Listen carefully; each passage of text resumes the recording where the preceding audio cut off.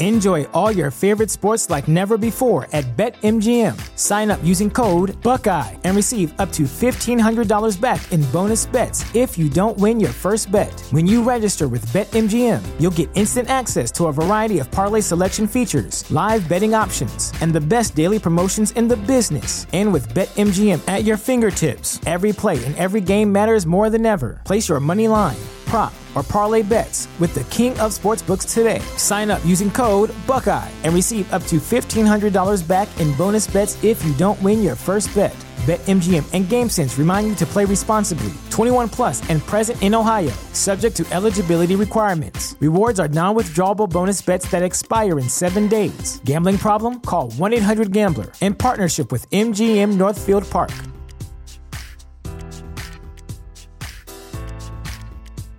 Millions of people have lost weight with personalized plans from Noom. Like Evan, who can't stand salads and still lost 50 pounds. Salads generally for most people are the easy button, right? For me, that wasn't an option. I never really was a salad guy. That's just not who I am. But Noom worked for me. Get your personalized plan today at Noom.com.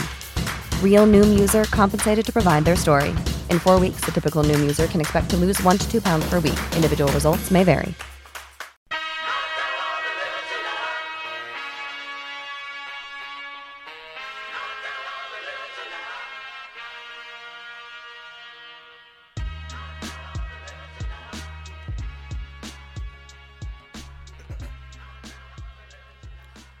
Hello, and welcome to another episode of Affirmative Murder. I am Alvin Williams, joined as always by my partner in true crime, Francel Evans. What up? Folks, we got a little corrections corner from last week. You know, when you're wrong, and sometimes you got to fess up to it.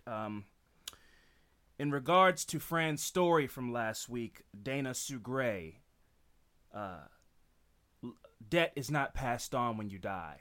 Okay. I'd assume that, but she fully let us know that when you die, if it's not a property loan, like a car or a house, then I don't know where it goes. Still don't know where it goes, but it's not the next of kin responsibility. Property, no? No. Well, property, no, yeah. if it's not. If it's not property, if it's not a property loan. Okay. Anything else, if you're like, he owed me $500, you can't come to the funeral. Like a Macy's credit card. No, Macy's can go kick rocks. Like, sorry, she did. You know, you're not going to get that money. Right. It's just not, don't come to me for that. So if it's not a property loan that you then acquire from a lost one like a car or a house, then that debt doesn't get passed on.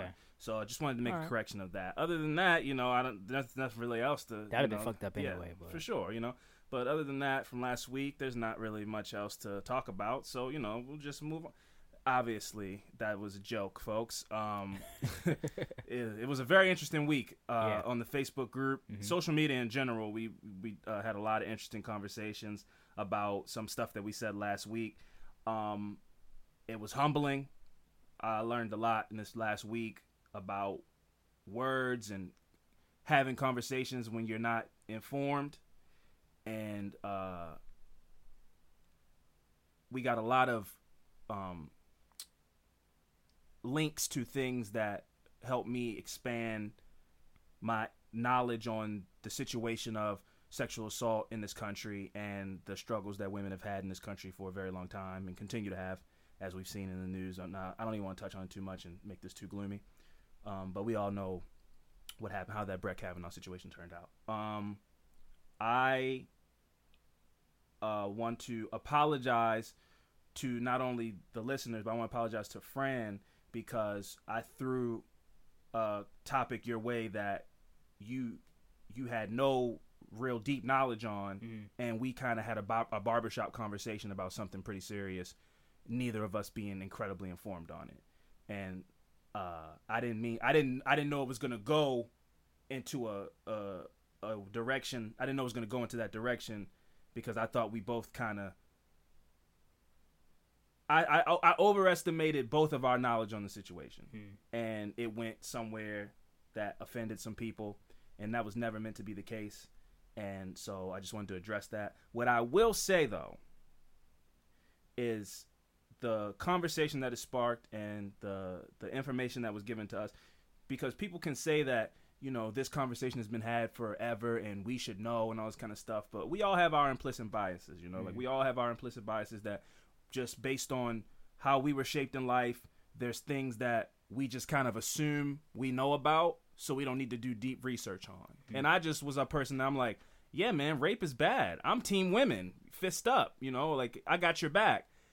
But it's not a subject that affects me tremendously, so I never did a deep dive on the information. And I would assume you're the same way. It's like, of course, we are like, don't treat women like shit. We both have mothers, you know, all that's, you have a daughter, you know, like don't hurt women. But when it came to those little nuanced things like sexual assault and what is and what isn't consent and what, you know, rape culture, I don't know, you know, I thought I knew a little bit, but this week showed me that I didn't know nearly as much as I thought I knew. And but the beautiful thing about this kind of crazy situation is it was a learning experience. And I feel like we both took the opportunity to read what you guys said.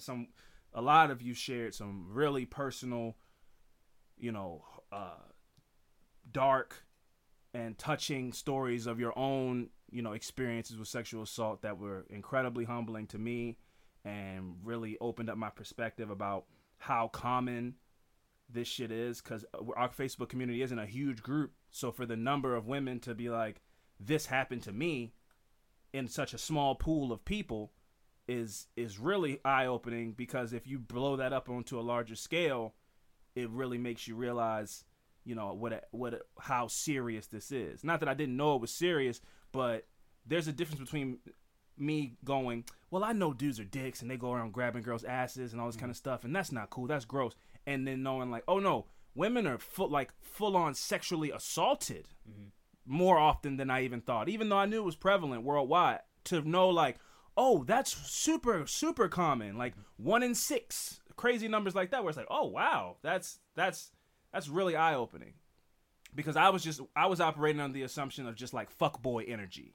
Like, oh yeah, man, women got to deal with guys coming up to them in the club, asking them to buy them the drink, then you don't give them the drink, they call you an ugly bitch. Fuck those guys, you know. And I'm like, but I'm team women because I'd hit that guy in the mouth, and that's me thinking I'm an ally when really I'm just a guy who's uninformed, and I want to be an ally, but you're not truly an ally unless you can fully defend that person or that group with knowledge and self-realization about your own shortcomings.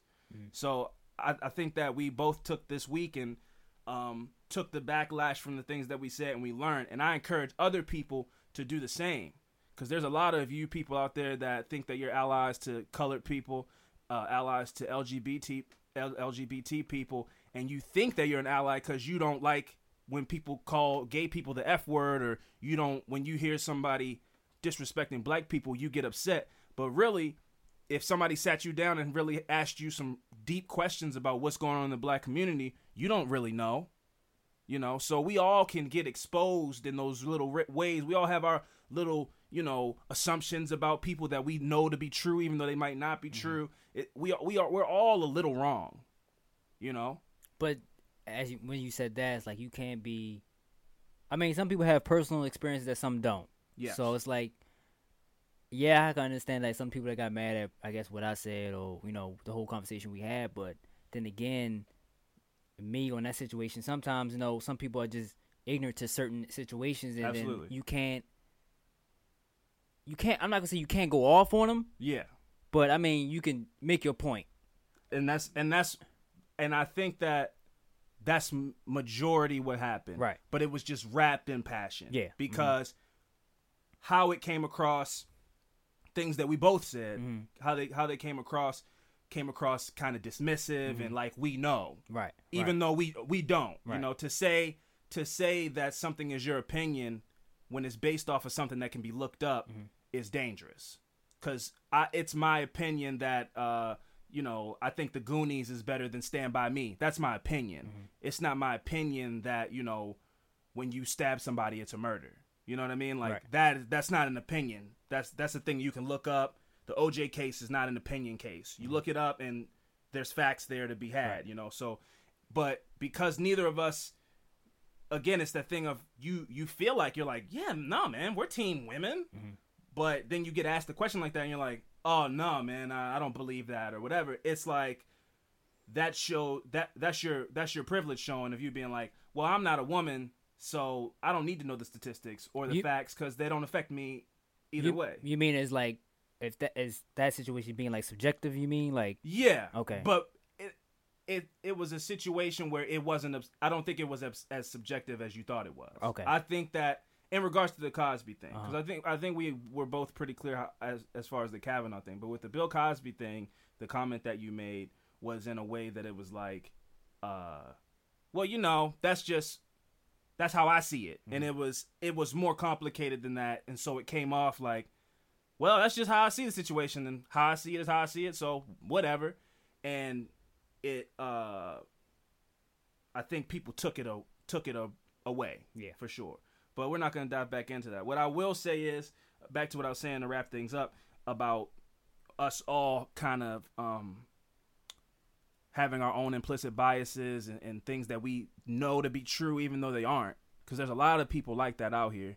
And one of the examples that I wanted to bring up, not to throw anybody under the bus, but when I saw this, I was like, man, there's another person with a platform. Our platform is incredibly small, not as small as this person that I'm about to talk about really quick, but when you get on these microphones and you say stuff that goes out to people, you really have to be careful with the messages that you put out there, because people hear this and they take it away. And I'm not a person that's going to ever watch what I say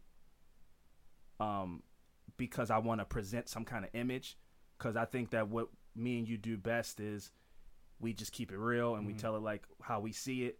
But what I will try to never do again is take a deep dive on a subject that I don't know about, because that's not productive. So if I don't know about it enough, I'm not going to have a 10-minute conversation about it, because then I'm just spewing out things that might not be true, aren't based in fact, aren't researched. I don't know. And even though we're a fact-free zone, we're not on here to just straight up tell falsehoods. So, but anyway, my point is, over the weekend, Bette Midler, in the midst of this whole, Bette Midler's the star of Hocus Pocus. We've all seen Hocus Pocus at least 40 times in our life. It's Three Witches and the Cat and Zachary Banks and all this kind of stuff. She's the star of Bette, and other stuff. Bette Midler's a huge star, singing and stuff like that. So Bette Midler said that, she tweeted that women are the N-word of the world. So that's the, take that, right, and put that aside. Because after that, she said some really true things, but that's what she capped it off with at the top of the tweet. She said, raped, beaten, enslaved, married off, worked like dumb animals, denied education and inheritance, enduring the pain and danger of childbirth and life in silence for thousands of years. They are the most disrespected creatures on earth. Now, she could have just said women. She could have just said that and it would have been a profound tweet. What I don't like is you dismissing an entire group of people in order to big up or to bring light to your cause. Right. Because that's not cool to shoot down one struggle to up your own people's struggle. Also, I had a problem with it because if women are the N-word of the world, then what are black women? Yeah. Because black women are both. Right. So it was just a very dismiss. But that was her getting on her soapbox like we did last week. Like, let me tell you how I see it. And this is da-da-da-da-da. She thought she was bringing heat when she said that. Yeah, but to the African-American community, reading that first part, it's already nothing else after what you just said. It doesn't matter because it's not. Yep. You guys are persecuted. Black people are persecuted. We don't have to go, black people, we're worse off than the Jewish people. It doesn't have to be that way. Yep. We can all, get communal and work with each other to help each other struggle. Don't downplay somebody else's struggle to big up yourself. So I took issue with that until, and I was about to, because I run the Twitter account, so I was about to quote tweet it. What, man, if you don't, and go in and make jokes and all this kind of stuff. But then I had to remember last week where it's like sometimes you just get caught out there and you want to make a stance, but you say the wrong thing, or you say it in a way that's uninformed, or you say it in a way that is seems like it's attacking another group of people. And that's what Bette Midler did. She had all this tweet was meant all good, all just to be like bring attention to the struggle of women in this country and around the world. And then she wanted to make a metaphor out of it and say, or a simile and be poetic and say they are the, and I don't even understand, not to continue to throw her under the bus, but like, I don't know what the women are the N-word of the word. Did she want to say nigger? Like, I don't understand. I just didn't, it didn't make any sense. Yeah. And she definitely caught backlash for it, ended up deleting the tweet and apologized for it, you know, but. It's too late after that. Yeah. Especially something like that. Yeah, it was weird. Yeah. It was weird. And I wouldn't categorize what we did last week as like, you know, hateful or aggressive. It was, I would also categorize what we did last week as weird. It was just, we kind of started to go down this rabbit hole that we didn't have the information to go down, and then we were deep in it, and then we tried to, you know, work our way out of it, and the conversation just didn't go the way that I thought it was going to go, and that's partially because, you know, we're two men having a conversation about women, and that's what's going on in this country right now. You got Congress, you got the president, you got all these societies of people making decisions about women with no women in the room. And so we kind of, you know, put ourselves on display as that. And I want to say, in our defense, before we move on, is that I know that a lot of people got offended, but we're two of the good guys, good men having that conversation. Whereas I've been at work this whole month, or it's October now, but I've been at work all of the last couple of months with blue collar men because, you know, as you know what I do, Frank, and you know I don't know. Come on, man. You have various things you do. I don't know what you do. Come on, we're not gonna go into this, man. You know, you dropped me off that one time, man. You know, an alley. It wasn't an alley. It was an entryway to my work site. It was dark, man. So all I remember is being in an alley. You something else, man. We're gonna move on. But Fran knows what I do for a living, no, and at my job, no, I don't. At my job, there were some very toxic conversations being had with gangs of men, liar and money, and all of those things being thrown around as if they were 100% confident that it was fact. So, my lovely girlfriend, shout out to Sierra, she left a beautiful comment on the Facebook group about like this fly on the wall thing. And that wasn't our intention when we did it, but if that's how it felt to some people, I hope it did, because I want you to know that these conversations are being had. To all the women out there with spouses, men who go to work with other men, if you can have the most faith in your husband in the world, and maybe he's just sitting there quietly not saying anything, but those conversations are being had around your husband. Yes. Your husband knows how other not so progressive men feel about Dr. Ford and the Cosby accusations and a whole bunch of other women's things that it's implicit bias. It's just, I don't know, man. My father told me that this is how the world works. So that's just how I see it. And I don't need to look up facts to know that that's how the world works, and women this and women that. And that's just it affected us in a way too. We have our own implicit biases that even though we want to be as progressive and say that we're allies and all this kind of stuff, there's just some stuff that just is already programmed, that the right conversation you can say a thing that you think is like, oh, that's how everybody sees it, right? And you're like, and it's like, oh no, you're completely wrong. It's not how the world works at all. And that was one of those situations. So again, just want to, apologize and clean that up a little bit before we move on. Yeah, so we're going to move on from that, and let's jump into these good vibes. Good vibration.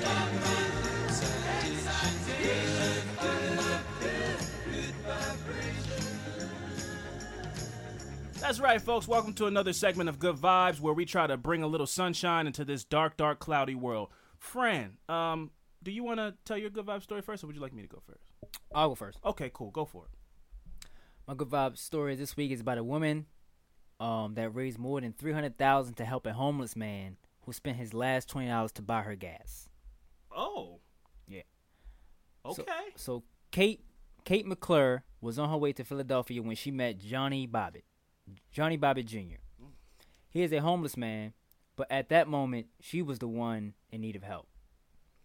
The ensuing act of kindness would soon lead to a second chance for a 34-year-old man who has been living on the streets for a year and a half. Oh, wow. So this dude was a homeless guy, and he said... That's fresh homeless, though. Yeah, and I can't remember if they said he was in the military or not, but he was a paramedic.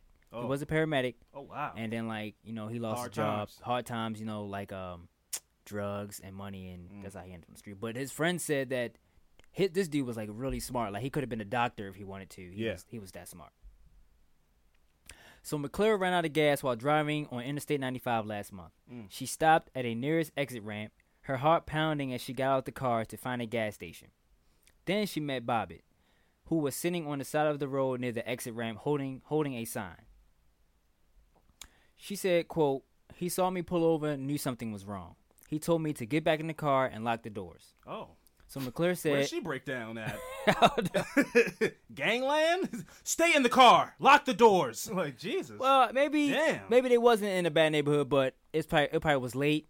And her, again, and also being a woman. Yep. And also, if he's there, there's probably other homeless people. Yeah. More seasoned homeless. Because he's new homeless. Yes. New homeless still got a little bit of sparkle in their eye. Yeah. You can tell new homeless, their clothes aren't really started to just be full on black, and they still got that little bit of thankfulness in them. Seasoned homeless, it's a whole different lifestyle. Yeah. Seasoned homeless, they rob know. You. Yeah, seasoned homeless, they're aggressive. They might rob you, and also they already know their little formula. Like, well, I can get $5 over here and go to this corner, all that kind of stuff. So if they see new homeless on their corner, I've seen homeless people fight. Get off my. This is my block. Like straight up gang war shit. You know. Yeah. So new homeless still got that little bit of twinkle. Like, oh, I used to have a Prius.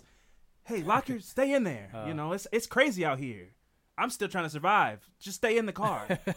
I'm still navigating this neighborhood. Yep. So, so he told her to get back in the car and lock the doors. So McClure said Bobbitt walked to the gas station and came back with a can filled with gas. He spent $20, which was the only money he had to buy it. So McClure decided to give back. She started a GoFundMe campaign about 2 weeks ago to raise money to help Bobby get back on his feet. She had intended to raise $10,000 for an apartment, a vehicle, and other expenses for the next 4 to 6 months. So and then they have a video of this if you guys want to look it up. I was wondering because this story sounds very sweet, but the video must be amazing because $300,000 is a lot of money for just somebody putting up a Facebook post like, "Oh my God, a homeless man bought me gas today," and to get $300K. So there must be a really touching video. Yeah, it's a video of this, and then like while she had the GoFundMe campaign going on, she was actually going back and forth to the guy and like giving him food and money and stuff like that and gift cards and whatever. And then they got a video. He's in the back reading the newspaper about it, and then he's like, and then at some point she raised $769. He was like, I mean, that's amazing. Yeah, this. Thank you. that was. He's like, this will change my life, let alone fucking $300,000 or whatever. Shit. But so they raised $300,000 for this guy, and then like, but also it's another article I read that like it got to go through a whole legal type of thing where for it's them like to get the money. For them to get the money, and she has to prove that the money's in the account, and then it got to deal with he has to get like it's not a scam. Yeah, he has to get like a legal team so they can transfer the money. So it's not as easy as it looks. I told you about that story from a couple months ago. That's like those people got prosecuted last month, I believe, but they raised money for some homeless dude that they wanted to help out, and they just kept the money. Yeah. So I'm sure GoFundMe changed the rule. You know how you get that update, a notice agreement, all the words that you're like, I agree. Yeah. They probably did that as soon as that story broke, where it's like, okay, now. If you do a GoFundMe for somebody else, it's got to be a whole arbitration process. Yep. And everybody probably just went, oh, a new GoFundMe update? Okay, cool, I agree. And it said it probably somewhere in there to cover their own ass. Yeah. Because they still had to pay the guy. Damn. They had to reimburse. Oh, right. Because they probably took the money, jet skis, That's terrible.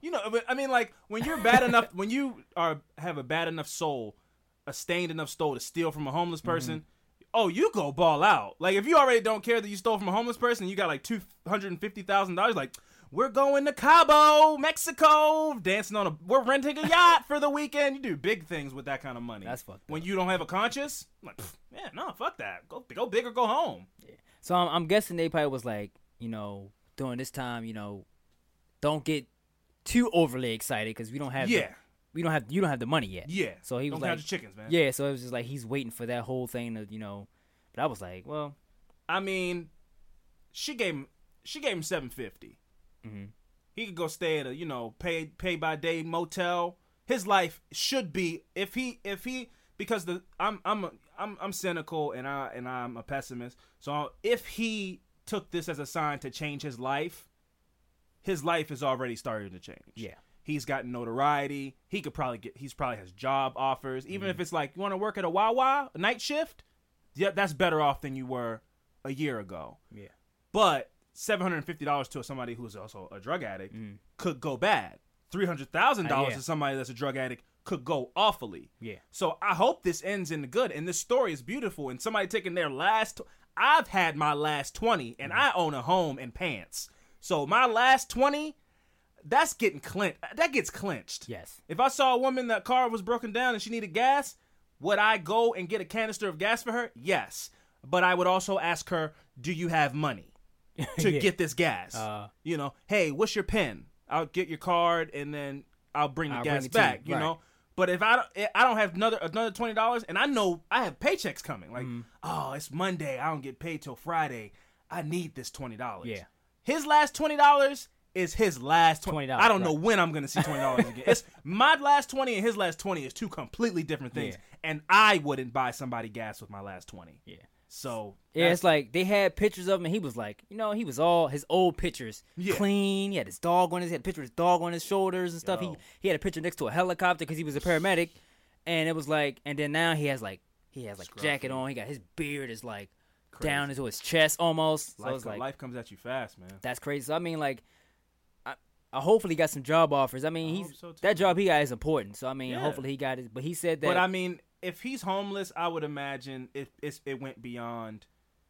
Sorry, man, we're overstaffed. We have to let you go. He might have like disgraced his. Yeah. You know what I mean? Because like a paramedic, I mean, it's not. You don't have to be complete like the most qualified person in the world. But it's not just a job anybody has. Right. So.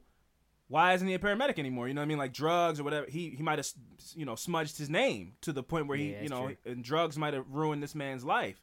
So I hope he looks at this as a second chance. And I hope we get an update from this story in a year about him maybe, I own a small home now and I got my name back off of this and I'm now a paramedic again. I hope to see that. I hope that this doesn't end with him going out in the blaze of glory in a pile of heroin. Yeah. So his first thing he said he wanted to do when he got the money, he wanted to help. He wanted to help out. That's good. So other homeless. You get perspective. Yeah. So that's he good. wanted to help out. So that's beautiful. I like that. That's a really good story. Yep. New homeless is. I'd rather snap my fingers tomorrow and be homeless and have all the mental put me in the body of a homeless person than be new homeless. That's probably terrifying. Yeah. Remember The Pursuit of Happiness? Yeah. When he had to sleep in that fucking bathroom? Yeah. That was new. That's new homeless. Where you're like, I have dignity. Why am I in this on the floor bathroom in a bus at a train station that you really feel it? But when that quote unquote dignity of I don't know, man, I'm gonna shit under this bridge. When you are that, I want to go from, if my life changes, I want to go from this, my life now, to seasoned. I don't want to go through the growing pains of homeless. So shout out to that guy, because that first time you I'm not sleeping indoors tonight. That's real. Yeah. That's a type of sadness that's real. I mean, new homeless and you have $100 to your name would be gone. Yeah. I would go to McDonald's, get all kinds of meals. Oh my God. It's just such eating snacks it's I get paid tomorrow. That's dark because you don't know how to manage it, You don't know how to be okay, well, I'm going to buy some Vienna sausages in a can. These will last me the whole month. You oh man, I got $100? I'm good. Yeah. Let me go to Red Lobster. They got the 5 for deals that you think are cheap that aren't. Then you got the last 100 and you spend $30 at Red Lobster. You're like, oh wow, that's a third of my money is gone now. So that whole homeless growing pains, nah, man, that's real. Shout out to that guy, man. That was a good story. I really would like to see an update from that story and continued positive direction. My good vibe story this week. I thought was really beautiful and it touched on some of the stuff I talked about last week about music in school.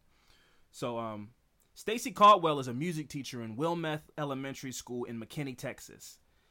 She believed that a 10-year-old boy named Elijah had a special talent after hearing him play drums on a bucket. She asked him if he had ever had drum lessons, and he said he was self-taught. You know you're self-taught because he can. If you can play on a bucket, they don't teach you that in drum class. No. I had to learn rhythm on this bucket from Home Depot. Yeah. So, no, I don't have a drum teacher. It used to be a guy downtown playing on a bucket. across the whole harbor where them kids play at. Yeah. Like where the ice cream store, right across from Fogo de Chao. Yeah. By the book Barnes and Noble. Yep. That's where we met up with my first listener. Bang on that bucket. Well, A1 Chops is down there now tearing shit up. He probably ain't down there no more. Oh, I would hope not. As we spoke on last week, he got 10 racks on live television, so I would hope he now just makes drum videos like in his house. I'm talking about the guy that played on the bucket ain't down there. Oh, the guy. Oh, yeah. No. I mean, it's not the most lucrative. You play on buckets, It's like the novelty of that goes away eventually. Like, all right, cool, man. Yeah. He got plenty of buckets though.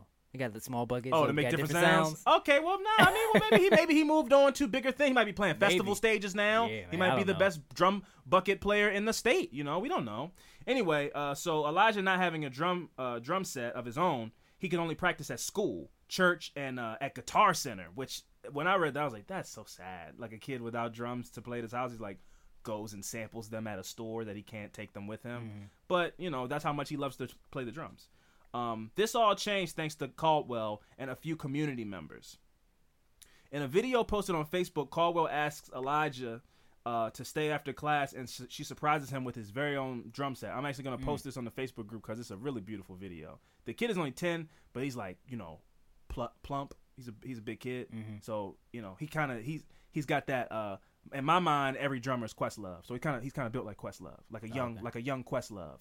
But she gets in this drum set, man, and I mean he starts to cry, so thankful. And then she's like, "You wanna give it a go?" And he rips this drum set apart. Where when I read he was self-taught, and then you watch the video, it's like, wow. I mean, that's incredible, man. Like think about he's fortunate enough to have a music class in his school, but there's so many kids out there with untapped potential, untapped talent, and not only was it beautiful to see the talent, it was beautiful to see the focus, because drumming takes precision, timing, and focus. Yeah. To see the cymbals and see hit the snare and then kick the bass drum. It's super difficult. Yeah. So a 10-year-old kid with that level of what's the word composure and just timing, it made me go, man, every school should have a music program. Every kid should have the ability to say emphatically, I don't know how to play the drums. Every school don't have music? No, man. Music got taken out of, especially inner city schools, and especially inner city schools in Baltimore. I would dare say that music got taken out of schools while we were still in school. I had a guitar class, but I feel like there were budget cuts going on, and there was decisions being made, and it was like, oh, well, music has to go. After school programs have to go. I don't like that because I feel like as a kid, it gives you a level of confidence that you might not even realize. Just knowing that you can play the guitar might make you hold your head a little bit higher. Even if you're not going around bragging about it. It's not something you can't really sauce off that you play the guitar, but just knowing that you have that skill, it can give you confidence to go, oh, man, I know how to play the guitar. I can do algebra. I know how to play the guitar. I can fucking write an English paper. I just think every kid should have the opportunity to say, I'm not good at guitar. I'm not good at drums. I'm not good at playing the flute. Not just I don't know. I never played that. That's not right. That you don't even get the opportunity to learn. So that sucks. For not know how to play an instrument. I'll play the clarinet. I think I can still play it if I brought it out. If you really got back into a corner, you could bust out a couple notes. Yeah. I know how to play the recorder. That's easy. Why are you gonna shit on? But why are you gonna shit on me? You don't got shit on me. I'm just saying. Anybody, you know how to play the guitar, right? Real life. I know how to play the guitar. I can hit a lick. I know how to play the Zombies by the Cranberries. We know how to. I got the opportunity. I know exactly. I know. That's what I mean. That's that's what I'm saying too. It's like I know that I'm not great on guitar. I can pick up a guitar and go. I can hit a little. I learned how to play like "Buzzin'" by Swayze. Just like. Oh, and then, sometimes if somebody has a guitar at like a party or something like that, I'll be like, oh, is that a guitar? What's this? I might know a little spang, bang, a ding, bang, a bang, bang. It's just like, and people are like, oh, okay. And I'm like, oh, whatever, man. I don't know. Yeah. You can, but just that little, that's but you learn though. Exactly. In that little moment, you get a little bit of endorphins from like, I know, I dabble. You get a little bit of like, all right, guys. I'm not Gary Clark Jr. Like, let's calm down. When you gotta calm people down, like if you bust out the clarinet and you hit some I'm out there like Squidward. Yeah. If you bust the clarinet, out at the kickback, people might look at you a little crazy. Yeah, that's not like a party instrument, But it ain't a sax or nothing. Even if you you bust the sax out, you might fuck everybody in the party. That's crazy. You just like underwear, all kinds of shit. Passion. You hit a sax solo. But the clarinet might not get the same reaction. But in the right environment, if you had the symphony orchestra and you tatted up with a ball cap on and a t-shirt, you're like, oh, what's that, a clarinet? Yeah, people be shot. Yeah, get your mouth wet. I think you got to do put your little reed in it, and you, even if you hit a little basic shit, it would be like. Oh wow! You know how to play the clarinet? It's like, yeah, a little something light, I do my thing. Yeah. It's a little. It gives you access to conversations that's like a little. Yeah, I do that. Whatever, Yeah. And it's kids out there, millions of kids that will never know, and they might be as good as this kid Elijah, as could rip up a drum set, could tear up a guitar, and they'll never know. And also for inner city kids, it's like. Them being able to do something like that can bring them out of them. Not be outside. It can bring out their worst days. They can have a bad day and be like, yes. You know what? Turn to music. Think about how many kids in the inner city rap. It's the same thing. It's like, it's there. That's the only music that they've been shown a path through. Mm-hmm. And so when they're having a downtime or their friend gets killed or whatever happens, something's going on with their mom, one of their parents is on drugs, it's like, I'm going to rap about it. Mm-hmm. But you could get just as much of that pain out in a guitar or in a drum set or whatever. And they don't have the opportunity to do that. Yeah. It's like, it's so limiting. It's putting these kids in a box. Mm-hmm. And you'll suffocate in a box. I don't think any kid should be put in a box, labeled, any of that stuff. Because they have all the potential in the world. So I want to give a shout out to this lady, Miss Stacy Caldwell from McKinney, Texas. Thank you. Thank you for seeing this kid playing on it. Because she didn't even see him play on a drum set. She saw him play on a bucket. Mm-hmm. So he must have ripped the bucket up. Yeah. Now in the video. Imagine if he had a drum set. Exactly. But in the video, you see. So basically the video, she kind of. And I appreciate the video for the purpose of laying it out there. But she had somebody recording it and went over the whole story of the whole thing, talking to the kid. Mm-hmm. And she goes. So so he comes in the room. She got the bucket on the floor already. It was set up. She knew what she wanted to do with this kid. So he comes in, she's having a conversation, and you did something on the bucket, and I thought it was amazing. Can you play the bucket real quick again, just so you can see?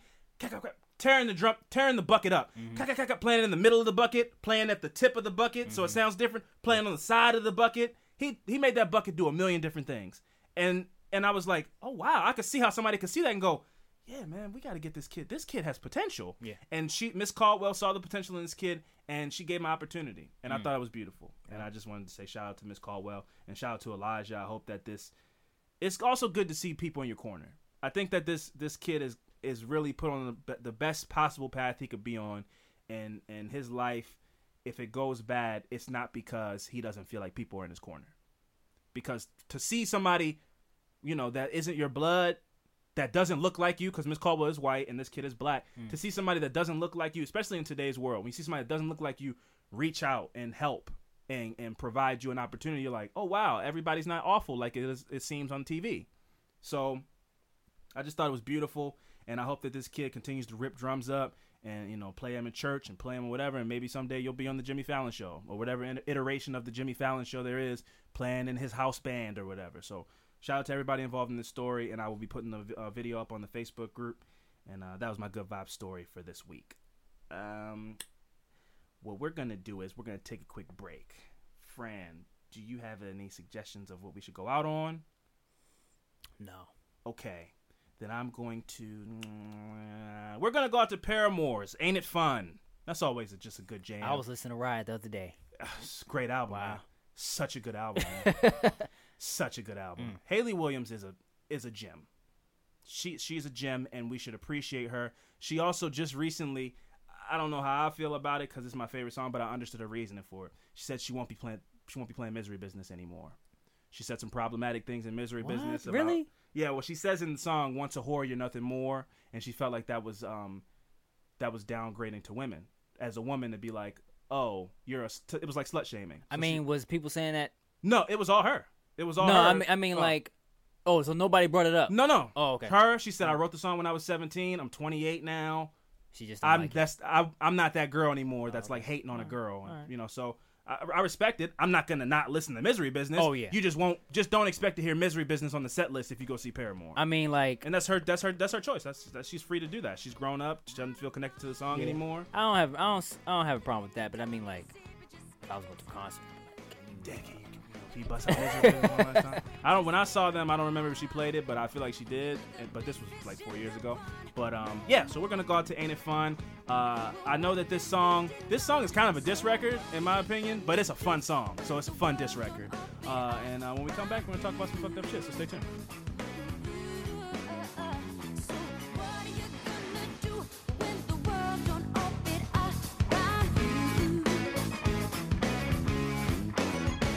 Ain't it fun?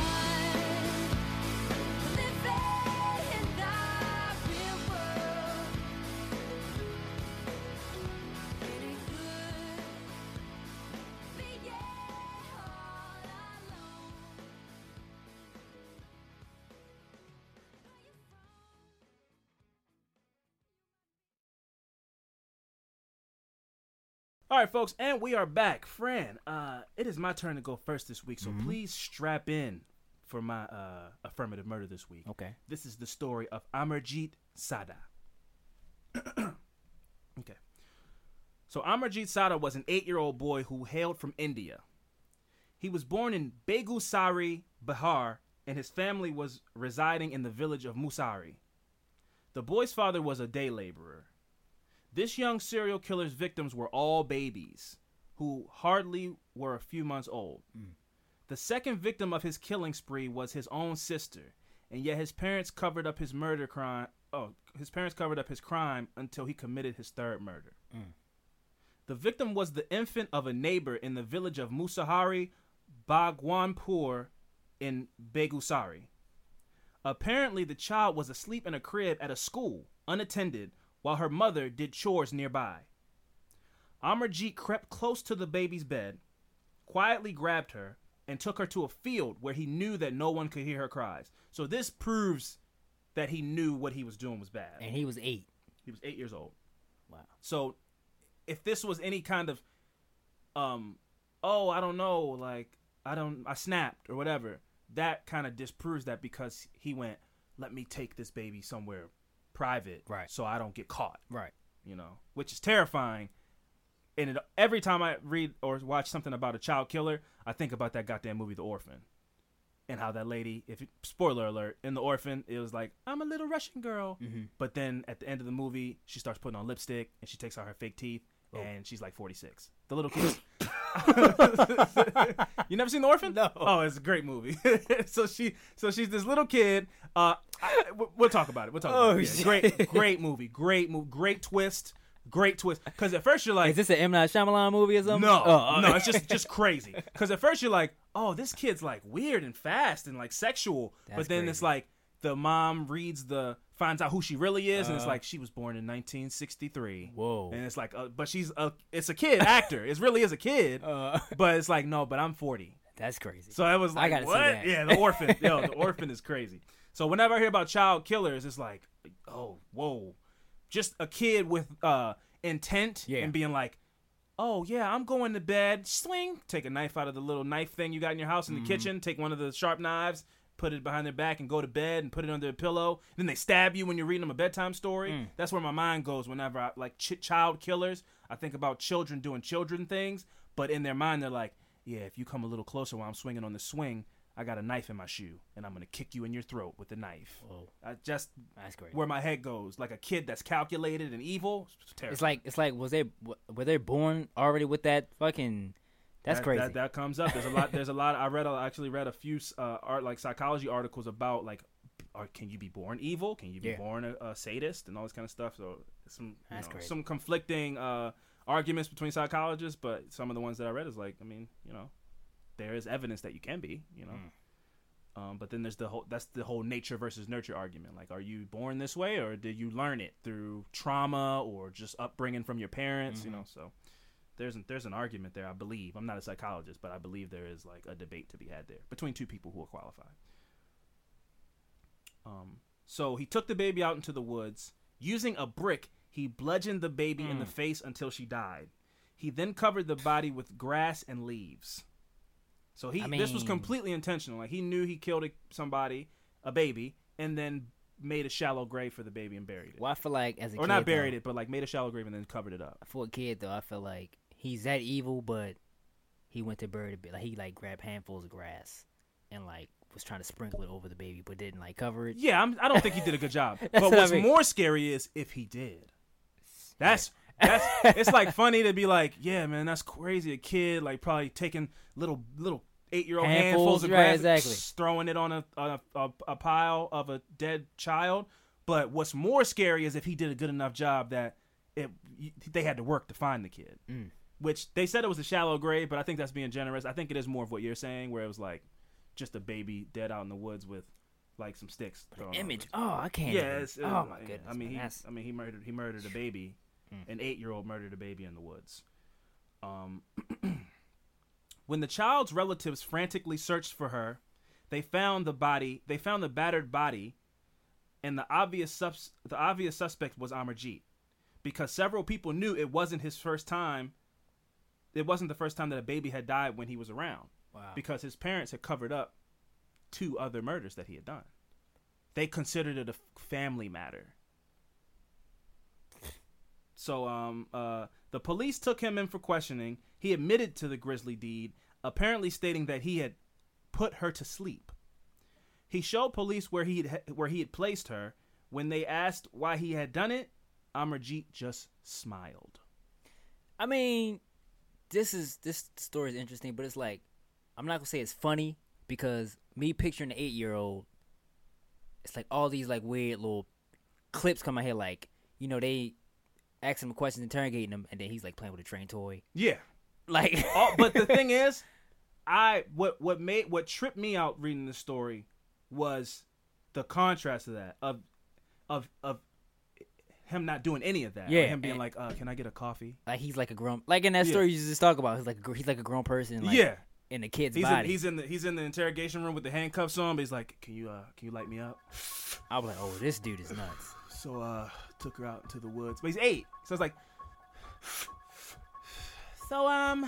took her out into the woods. You know, she looked at me a little funny, and I didn't appreciate it, so she had to go. What is it, like a candy cigarette?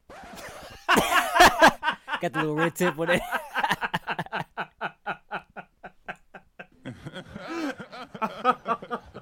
That's fucked up. All right, we're gonna move on. Oh, that was fucked up. All right.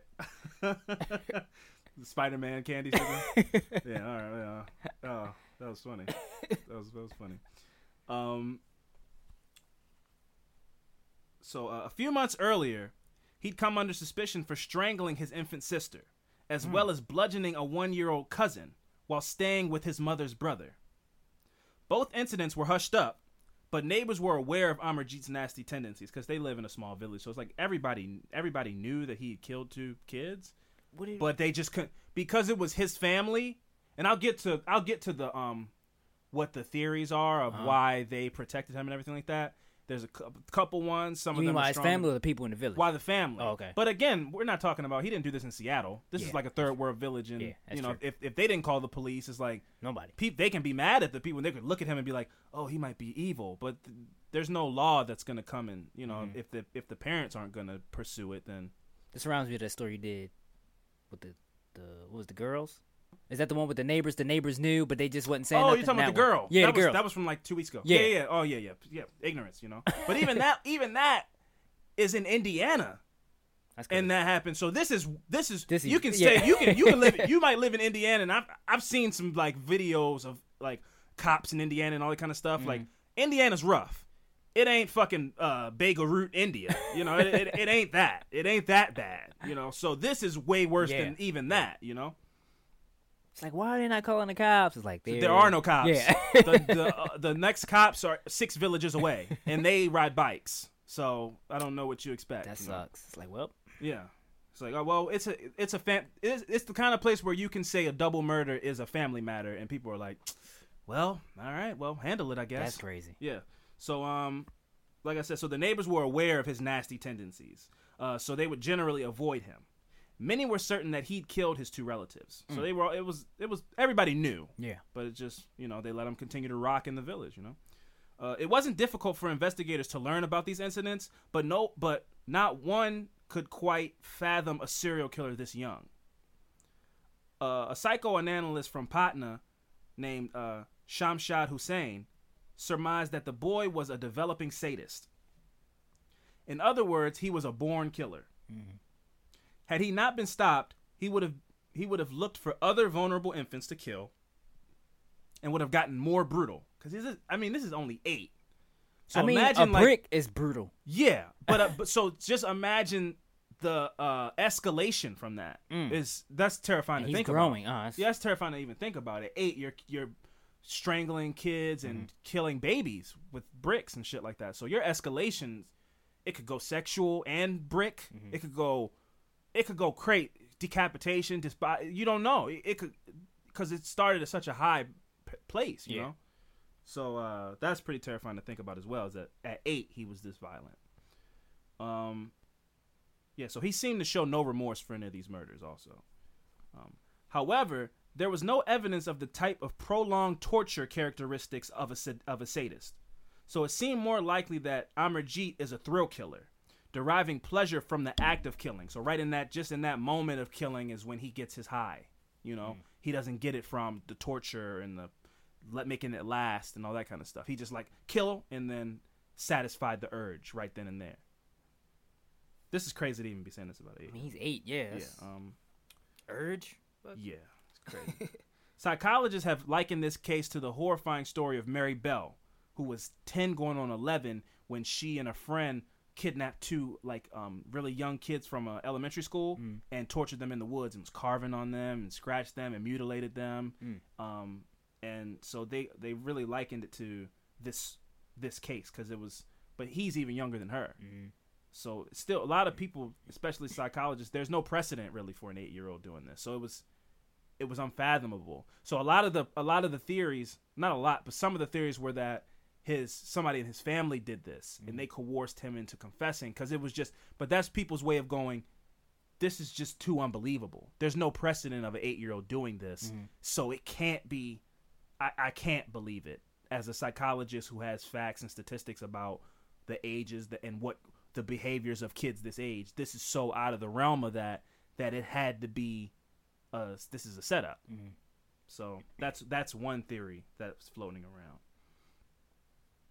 Another member of the psychology field pointed out that he didn't appear to have any concept of knowing what right from wrong is. Especially, smiling after you confess and not seeming like just yeah, I killed her. What now? He was very, very disinterested in everything that was going on. But at the end of the case study, the young serial killer was diagnosed with conduct disorder, which I didn't look up because I would assume it just means you have bad conduct. I don't know. But you whoever's out there listening, you're free to look up what conduct disorder is. This kid's crazy. I don't the specifics of something is, he's nuts. He kills children. It is believed that this chemical imbalance can be successfully treated with medication. So that is important for what I'm about to say next. Okay. According to the Indian law, this young serial killer could not be convicted as he was way too young to be punished. It is believed that Amarjeet was released from a children's hospital last year. This murder took place in 2007, so he's about 18. But there's no concrete details of his punishment or his current whereabouts because, it's a third world country in India. So there's only, theories and beliefs. There's nothing like he's here. Hence, it is assumed that he's living free under an assumed name, which, so he could have gotten out, changed his name, moved to another part of India or somewhere else and is, on his medication and doing well. That is possible. It's also possible that he stopped doing his medication and he's an 18-year-old person who at 8 years old killed 3 babies. And if he's not on his medication, what's to stop him from doing that again? Yeah. So it is possible that we could be hearing an update of this story in the next 10 years of this is Amarjeet Sada. And now he's 26, and that number's up to like we found 30. We found a grave That's of children. crazy. You know, that's scary as fuck. Yeah. There's a general belief that the reason the family covered up the first 2 murders is because they were both girls, and they chose to protect the boy from prosecution, because boys become men and are typically the breadwinners of the family in India and end up taking care of the elderly. So, and also other patriarchal things that are like, well, we like boys better than men. It's the same thing. I mean, boys better than girls. Like, same thing in China. Like, you know, everybody wants a boy. It's the same thing in America. Like, every guy wants a boy. That's selfish. A lot of girls want a boy even. Like, girls are just kind of seen by the world, and I think that's unfortunate, because I would love to have a daughter. And you have a daughter. Yeah. They're seen as like a burden.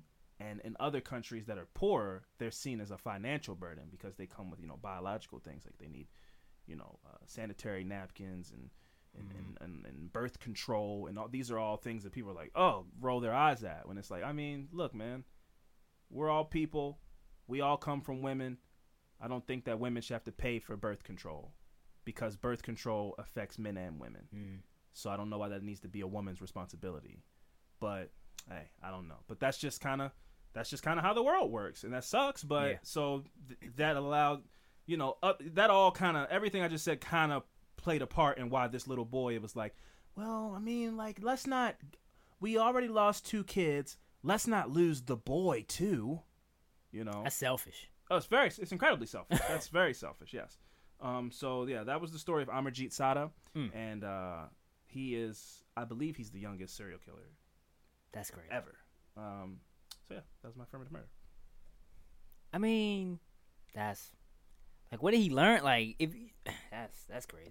Pretty nuts, especially to think like what I was doing in 2007. 2007, I was 15. You know, I just wanted to see some boobs. Yeah. And this kid is like, I'm a murderer. Yeah.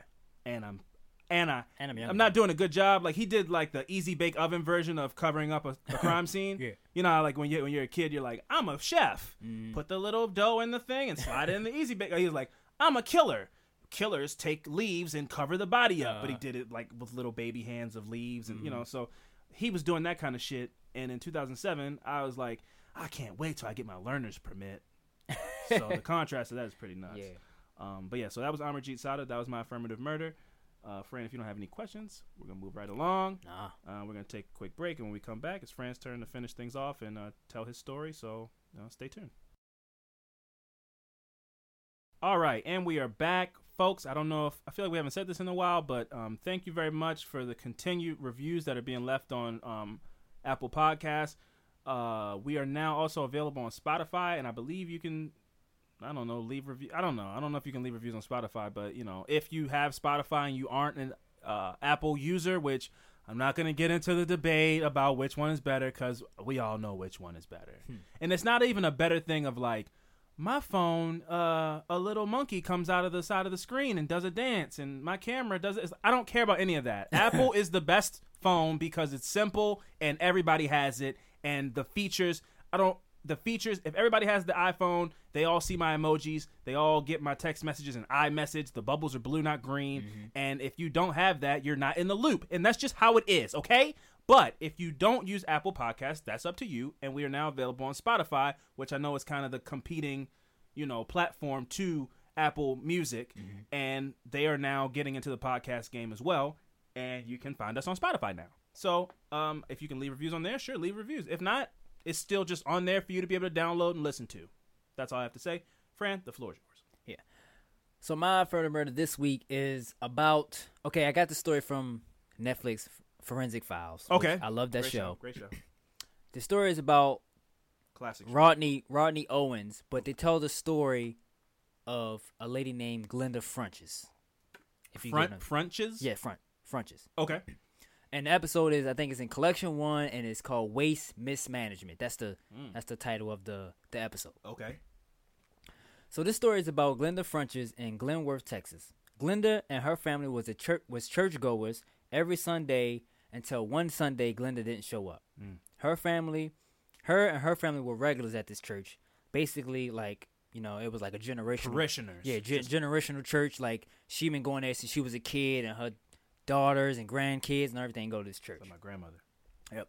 So when they noticed she didn't show up, they suspected something was wrong. Mm-hmm. The pastor even said that when she didn't show up sometimes, she would call him and apologize for not showing up. And that didn't happen. Red flags everywhere. Yeah. So the family had been trying to call her, but no answer. And one of Glenda's children went to go check on her and noticed that her car was missing and the apartment door was locked. So Glenda's not young. She has children that don't live with her and come to check on her. No, I guess she's probably like, I don't know, 50. Yeah, okay, cool. Her kid's older. So one of her children went to go check at her apartment. Her car wasn't there. The door was locked. She had a key from the reenactment. She had a key. She went in, but she wasn't there. And nothing in the apartment looked suspicious. Right. But you said her car was there, right? Her car wasn't there. Oh, it wasn't there. Okay. Yeah. Okay. And nothing looked suspicious in the apartment, but the AC was off. So she said that it was like really hot. And they're in Texas, so it was really hot in there. Yep. So the daughter that went to check on her, she assumed that her mom left for a couple days, so she just locked the door and left. So she was just like, maybe she, hasn't been home or something. So the next day, when Glenda didn't show up for work, the family reported her missing to the police. When the police arrived, they went to the apartment and noticed that the AC was now on. Oh wow! And they found unmistakable signs of foul play. So they found a very large bleach stain on the carpet next to her bed. Yep. The daughter told police that she didn't smell bleach the day before. Oh wow! So it had been some extensive cleaning done, and items were missing, such as the vacuum cleaner and the trash can. So forensic testing of the stain on the carpet came up nothing except bleach. There was no signs of blood, and somebody wiped down the doorknobs, the light switches, and the water faucet to remove fingerprints. But they still had no idea where Glenda Flunches was. Oh, sure. Of course they didn't. Somebody made her disappear. That's crazy. Yeah. That's thorough, man. So Glenda's employer of General Motors said that she was at work on Thursday night and left the factory around midnight. And a record showed that Glenda used her credit card to buy gas shortly after she left work, which was around 12:24 a.m. on the Thursday night. Yeah, but nobody seen her after that. That was the last time. And we're at like Monday now, right? Because she missed church on Sunday. Yeah. Wow. And nobody in her family could tell the police about her personal life. So, she didn't. All her personal life was private, so she didn't tell like her kids. Her kids even? Yeah, like if she was dating somebody. So That's just so foreign to me, because me and my mom are just so close that if I was like, so what's going on? That's my business. I'd be like, what? Like that would just if like if that happened tomorrow, I'd be like, what? It just would catch me so off guard. So to be a kid and you're just like, oh yeah, me and my mom my mom's a very private person. That's a foreign statement to me. Yeah. So that's crazy. So yeah, so she kept her life private, so they didn't. If she was dating somebody, they wouldn't have known. Wow. They wouldn't be able to give that information to the police if they needed it, which I'm probably sure they needed it because they asked. So the police found records of her calling 911 a few weeks ago, saying she felt threatened. Oh. They also found a report of Glenda calling the police a couple weeks before her disappearance, saying some guy was knocking on her door, and when she asked who it was, he was rambling about, I got something to show you. Oh. Stalker. Yeah. So basically, he was like begging for her to open the door. Right. And the detective said at the time it was numerous robbers knocking on the doors, or just kicking them in. Oh yeah. So this was a thing that was going on. I wish I would have known that, because then I'm definitely not opening the door at nighttime. Yep. I don't care what kind of lie you use. Yeah. So they said, but none of the homes were clean after the robbery. So the investigators concluded that it was no connection to the other robberies.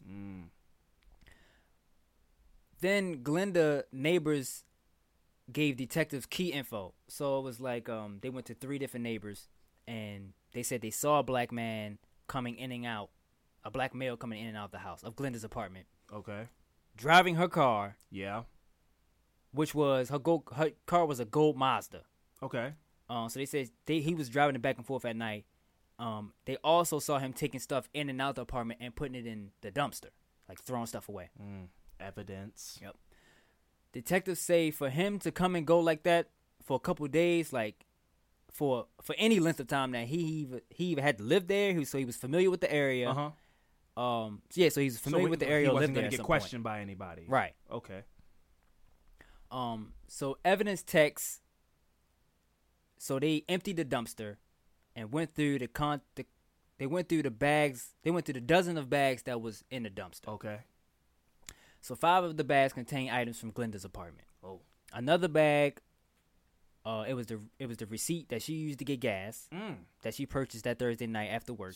That's that forensics. That's diving deep. So that proved that she was home at some point or for a little bit of time that Thursday night. 'Cause she threw the receipt away. Yeah. And another bag also held empty drink cans and cleaning products such as an empty bottle of bleach. Painting the night for me. I'm starting to see her demise a little bit, you know. Another bag contained one of Glenda's blouses that was slit all the way up from the back. So they said possibly it could be sexual assault. That's dark. Yeah, but they wasn't sure yet about that. Yeah, that's dark. They also found duct tape. They found used duct tape, and they found electrical cords that had been wrapped up and also knotted. Yeah, this is getting dark. Yep. So they said maybe that those wires were used to restrain Glenda at some point. And the tape was used on her mouth. Yep. The only fingerprint that was found was Glenda's, and Glenda's gun was missing from her house. Damn. Yep. So the veteran detectives were surprised at how much cleaning that happened in Glenda's apartment. I mean, it was like professional. It was like that's crazy. The doorknobs and that's crazy. Yeah. That's excessive. That's excessive. Yeah. They said they said it. Oh yeah. So detective said that it was so much clean that it was a ridiculous, like he went overboard with the clean that they didn't find a smudge. The only thing they found was her fingerprints. Which just crazy. think about the fact that they found a bleach stain, and the only thing in the bleach stain was bleach. Yeah, like that's excessive. I've been cleaning the bathroom so many times, and I've been like, well, that's clean enough. Yeah, but you could go and get more dirt off. Yeah, if you really wanted to. Yeah, get where put your elbow into it, but you're like, that's clean enough. He went until the only thing that was in that spot was bleach, not a trace of anything. That's crazy. That's precision obsessive cleaning. Yeah. So, they said that he vacuumed thoroughly, collected any type of hair or fiber that you thought you would find that was gone. Wow. And he took the vacuum with him. So he knew what he was doing. Yeah. That's really scary because if my picture of this person so far is of an assassin, like this is a professional killer, like a hitman. That's such a and not just like when you watch Cops and they do a hitman sting where it's like, okay, I'll give you $10,000 to kill my husband. I mean like a hitman from a movie where it's like you're dead and I'm gone and it was like I was never here. Yeah, you're like that's crazy. That's crazy. Yeah. So 5 days after her disappearance, someone called the police to report a fire at a car wash 30 miles from Glenda's apartment. So the fire department showed up and found a gold-colored Mazda. Wow. Engulfed in flames. So they said that accelerants had been used and the fire had been deliberately set. When the vehicle was extinguished, investigators found nobody. They didn't find nothing inside. Oh. Yeah, got you. You left me hanging out. I was like, what? Nothing. Yeah, so the license plate has been removed, but the VI number was still intact. And it was definitely Glenda's car. It was her gold Mazda. So then a citizen reported finding a female body wrapped in a blue floral comforter, tied in electrical cords along the railroad tracks. Electrical cords. Like on the railroad tracks? I think it was probably like I thought it was like I'm gonna take this to the next level and I'm gonna put her on the train tracks for the train to hit her. Now she's like nobody can tell who it was. That would have been next level. Yeah. No, but she wasn't on the railroad tracks. On the side of the train. Probably like in a ditch. Yeah. Next to the railroad track. So forensic odontologists compared Glenda's dental records to the unknown female, but it wasn't Glenda. Oh, okay. So the search continued. A month after Glenda's disappearance, Dallas police noticed a man getting items out of the trunk of a car that had been reported stolen. As the police moved in on the suspect, he dipped off on a high-speed chase. So he led the police on a chase through, red lights and all fucking kinds of streets onto the highway. And the officer said that the vehicle that he was driving was traveling so fast that they've never seen somebody drive a Ford Probe that fast. I've never seen a Ford Probe. Me either. So I'm guessing it's like must be a Prius, car, some type of fucking. But he was pushing that motherfucker, whatever it was. So the suspect ended up crashing the vehicle after the lengthy chase. So they arrested the carjacker, who was 40-year-old Rodney Owens, an unemployed career criminal. This guy had dishonorable discharge from the military for assaulting his commanding officer. He also had numerous warrants for his arrest for aggravated assault charges involving his ex-girlfriend. So Owens' ex told police that he had threatened to kill her. Oh. He also told her that he could come up from behind her, put a plastic bag over her head, and watch her die. Oh. And he had recently been stalking her. Hey, I have something out here. Yep. And she and her coworker saw him driving a gold-colored Mazda, which was the same as Glenda's car, around the same time she went missing. So he was driving her car to go stalk his ex-girlfriend at work. Whipping her shit around. Yep.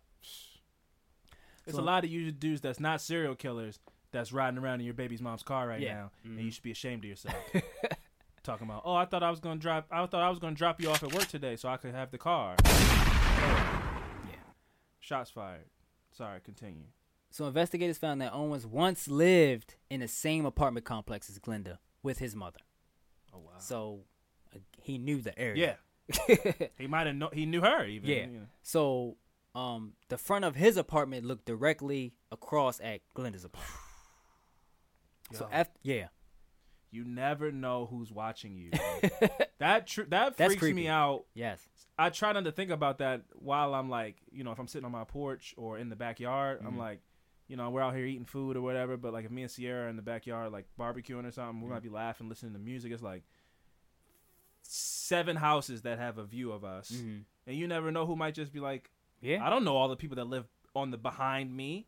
One of them might be like, damn, that guy, I'm jealous of him in his, the Office t-shirt, so that, or like, oh, that girl, she has great calves, I want to eat them. You don't know. You never know who's like just poking the blinds down and spying on you while you having a good time. You just having a good time, laughing, eating food, and somebody's plotting on you. That's scary.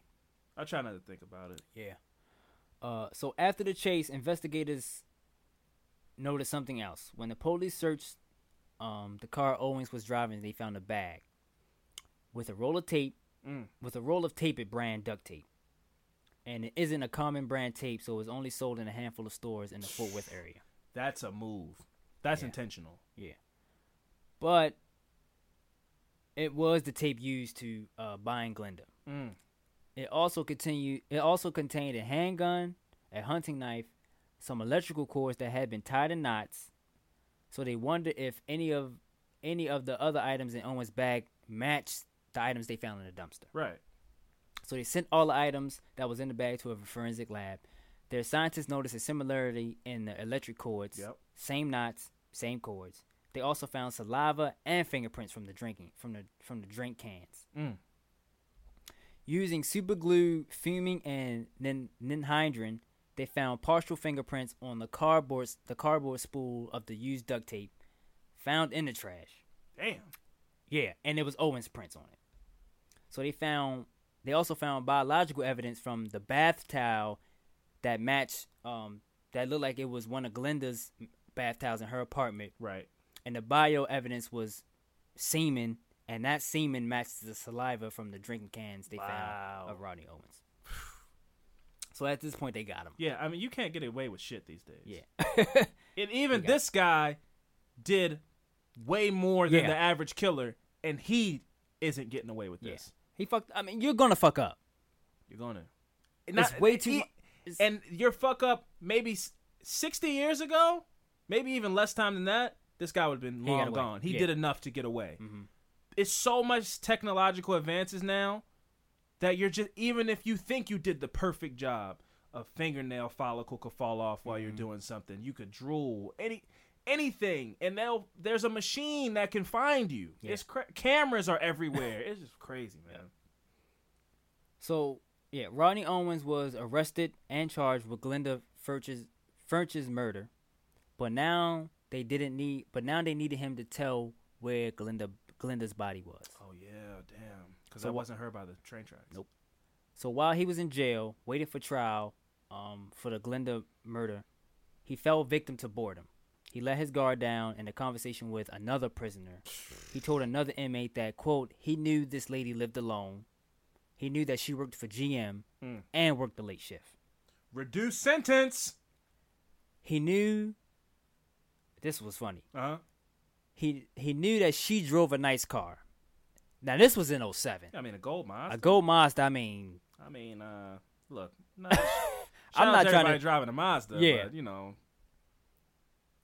It's all right. You know what I mean? Nice is relative. Nice is relative to somebody who doesn't have a car at all. Yeah, I guess. So, shout out to Mazda, man. Yeah. Shout out to Mazda.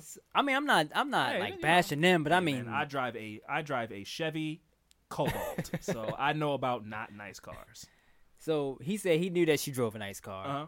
And he was pretty certain that she had money. Based on the gold Mazda? Yeah, and all right. yeah, all right. Yeah. So he knew her work schedule and her habits. So this was all just when do I plan? Yeah, when do I strike? Bam. And this dude knew that this information that he just told him could get him a reduced sentence. So he's like, no, please tell me more. What time did you do this? Wait, let me get my pad. Yeah, okay, yeah, right. So it was Thursday night, okay. Yep. So he waited till she came home that night after work. He forced Glenda in her apartment with a weapon. He used duct tape and electrical cords to bind her and then sexually assaulted her and killed her. Now, that part is kind of just an assumption because there's no body. Oh, they never found her body? No, there's no body. I'm about to get to that now. Okay. So he stole whatever cash and valuables he found that he could find. He wrapped Glenda's body in a bedsheet and placed her in the car. Where he took the body, they don't know. Nobody knows. And he never said. Nope. Wow. Glenda's daughter stopped to check on her mother Sunday. That Sunday, right? And Owens returned Saturday night. Yeah. And he spent the whole night cleaning. So in the time that she went to check on her mom, he had just went somewhere. Yeah. Mm-hmm. And was in the house with the heat off. Savage. Yeah. Then he came home and was like, it's not home, not his home, but he came to the house and was goddamn like, hot in here. I need the air conditioning on while I scrub this place bone dry. Yeah. So they didn't know exactly how she died. But from the evidence, something sexually most likely happened, but they just couldn't prove it. We had no body. So the defense hung that case on, hey, y'all don't have a body. Yeah. That's right. Y'all don't have a body. Why is there jizz on her rug? Yeah. You don't have a body, man. I don't know. Right. Maybe they were having an intimate relationship. That's when it gets to the point where I'm like, lawyers are disgusting to me. Yeah. Because I'm sure that the lawyer's part of his defense was also like, they were engaged in a sexual relationship together. They had a love affair. And yes, there was ejaculate in the house because he was there often having sex with Glenda. Yeah. And they had to say that in front of this woman's family. kids and shit like that. And they don't know. They know that's not true. But they can't prove it because she's a very private person. Yep. And the witnesses testified that Glenda would never leave her family, church, and her job just like that, just up and go. Mm-hmm. But Owens did have a motive, and his motive was he needed money. So this guy had no job. He was living with his mom. Yeah. He needed Loser. money. Yeah. And his girlfriend didn't want him anymore. So why would she want to scrub? Yeah, that's true. No scrubs. Pulling up in somebody else's car. Yeah. So he was convicted of the murder of Glenda Furchess and sentenced to life in prison, but was offered a lighter sentence. In return, he told where he put the body. But he refused. Oh. Yeah. So they offered it to him and he said no. Nope. So that made it super for the family. It's just like all about the unknown. They don't know. That's vindictive because you could have gotten something out of telling and you still didn't tell. Yeah. So that's really fucking fucked up. Yeah. So I'm guessing, to me, what that says to me is he didn't get life. He must have got something he thought he could handle if he didn't take that. Oh, he did get life in prison. He got life in prison. Yeah, he got offered a lighter sentence. My thought was that maybe he got 25 years, and he was like, "Nah, I'd rather." And I don't know what they'll do if they find the body, so I'm just gonna take the 25. They had life. They had the evidence. They had all the evidence, but they just nobody. They just couldn't. They had nobody, but it was like, we don't know exactly what he did, but they got evidence that he was there in their apartment. They found semen, and they did find, and they found all the weaponry and stuff that he uses. Yep. That was in her dumpster. Yeah. So. Wow. But so that just seems just pure vindictive. Like, yeah. nah, So he's just I'm not gonna tell you. Yeah. That's cold. That's really cold. That's super fucked up. So that's difficult for the family. Also, they said that if her daughter would have waited one more day to report her missing, that dumpster would have been cleaned out. Yeah. And that would have been, they wouldn't have had anything. Nothing. They wouldn't have been able to get him on anything. And I bet that's what he thought. I bet he, I bet he didn't bank on them coming so quick because that dumpster would have came. Wow. Yeah, I didn't even think about that. Maybe that dumpster day's on like Monday. She came. I don't know. Maybe not. I don't know. But that's crazy. But still, it's still nobody. It's like that's sad, man. You don't get as much closure as you want. No. It's like you know that he did it, but there's always that in the back of your mind, like my mom, her spirit isn't at rest, and all that kind of stuff. Yeah. That's pretty fucked up. And then again, they didn't even bring up the body that they found, so I don't know what that was about. Yeah, I'm sure they didn't just let him off on that. I'm sure they came back around to get him. Maybe, yeah. I don't know what that was about. I would bet he got retried because it's just so consistent with the cords, the knots, and all that kind of stuff. It probably was him too. Yeah, so that's probably they probably did get him on that to help out with that Glenda case, but for them not to have a body and him not to tell, it's pretty cool. For a reward. Yeah, so. That was my friend murder of Rodney Owens and Glenda Funches. That was really good. That's really fucked up. Time to go. No. We back in business, baby.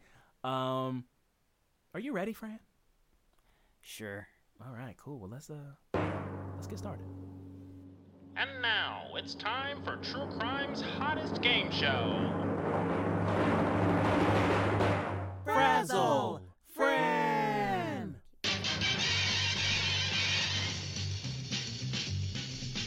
Frazzle Fran, solves a riddle like no one can. If he fails, that's okay. He's a superstar either way. Look out, it's time to Frazzle Fran. That's right, folks. Welcome back to another installment of Frazzle Fran, the game show where I try to frustrate, fluster, and frazzle my partner in true crime, Francel Evans. Last week, we had a bit of a hiatus because, to be honest, the true crime mystery riddle genre is very light, and that's being generous. But I put out a call to all the listeners out there, and somebody came through with the riddles on deck. Shout out to Alyssa Turtle. Much love. Fran, are you ready? Yeah. All right. A crime has been committed on Fremont Street. The main suspect is a man named Sean Baker. It was said that a man had been walking along a pathway when he was suddenly shot in the stomach. The suspect had brown hair, blue eyes, and wore a baggy suit, just like Sean Baker. Sean was asked to tell the story right from the beginning. Well, he said, I was just hanging around the park when I saw this man walking along the pathway. Suddenly, a guy came up from behind him and shot him. I ran home as fast as I could. The policeman asked him to give a description of the murderer. He had a red mustache, red hair, and a baggy suit. I think this man is telling a lie, said one of the policemen. How did he know? How did he know? Where did he get shot? In the stomach. No, like where? On Fremont Street. But you said, okay, read it again. A crime has been committed on Fremont Street. The main suspect is a man named Sean Baker. It was said that a man had been walking along a pathway when he was suddenly shot in the stomach. The suspect had brown hair, blue eyes, and wore a baggy suit, just like Sean Baker's. Sean was asked to tell the story right from the beginning. Well, he said, I was just hanging around the park when I saw this man walking along a pathway. Suddenly, a guy came up from behind him and shot him. I ran home as fast as I could. The policeman asked him to give a description of the murderer. He had a red mustache, red hair, and a baggy suit. I think this man is lying, said one of the policemen. How did he know? He said, who he think who's lying? The policeman thinks Sean is lying about his recounting of the story of how that man, what he saw. Yeah, I think he's lying too. Why? How you get shot in the stomach from the back? BAM! God damn you! God damn you! God damn you! I'm out here. I'm out here. Well played, I'm out friend. here. Well played, friend. Well played, friend. Wow. Wow. Wow. Wow. That was a wordy one, and I did not expect you to get it, if I'm being honest. How many weeks we in, man? I'm catching on. Yeah. Wow. Yeah. No, you studied that, you took it in, you analyzed it, and you spit out the right answer. That is correct. Sean, you are a liar in your storytelling. How can a man be shot in the stomach from behind, you idiot? Fran, you have not been frazzled this week. Your belt has been retained, unlike that of Conor McGregor's, who took that whooping last night from Khabib. Yep. Greykov. And so, yes, you are once again have not been frazzled. Congratulations to you. Before we go, and before I, throw it to Fran to send us off, as the custom when he wins, I wanted to give a little bit of announcement to folks because it is October, which means it's a new month, which means another Cereal and Cereal. I wanted to give an announcement. We will be officially joined from now on. Our third co-host of the Cereal and Cereal bonus podcast will be the lovely Sierra Fath, who accompanied us last month and did such a great job. We both had a really good time, and it just was a different energy, and we got great feedback from that episode, and still the most downloaded Cereal and Cereal that we've done. That we had a talk, and we decided let's just keep it going. So we now have a third leg on the Cereal and Cereal podcast. Starting this month, it will be the three of us watching cereal while eating cereal. And so that's the announcement I wanted to make. Fran, I'll throw it to you to, say what you need to say as the, Yeah, so winner. First of all, y'all going to be sending in riddles. Y'all going to have to make them tougher than that. That was easy. Wow. That was barbecue chicken right there. Wow. That was way too easy. Very cocky. Okay. But that was another episode of Affirmative Murder. Joined by great host, Alvin Williams, and the best co-host of all time, Francis Levins. Catch y'all next time. Later. Deuces.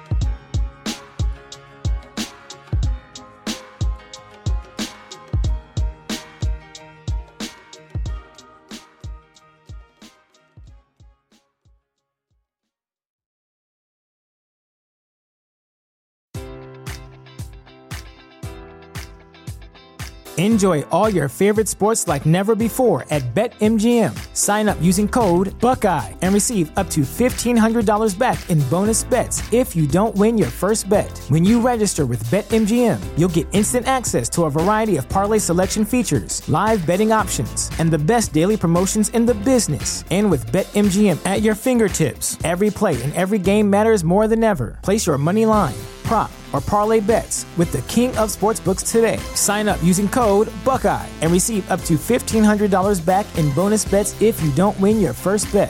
BetMGM and GameSense remind you to play responsibly. 21 plus and present in Ohio, subject to eligibility requirements. Rewards are non-withdrawable bonus bets that expire in 7 days. Gambling problem? Call 1-800-GAMBLER in partnership with MGM Northfield Park.